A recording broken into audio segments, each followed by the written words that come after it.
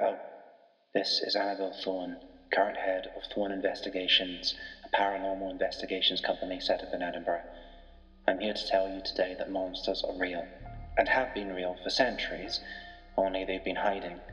We don't understand why they're coming into the light now, but if you see anything, if you hear anything that makes you think you're in contact with one, tell us. We can help. I have a few agents in the field just now, Evangeline Lane Fox, Peter Anderson, Vera Bright, and, for better or worse, my niece, Tabitha. Don't hesitate to tell us. If you do, you might not get another chance. The Thorne Files podcast is a Monster of the Week actual play podcast with new episodes coming out every other Friday.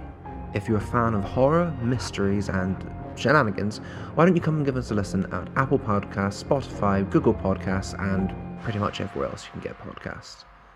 Be ready to be scared.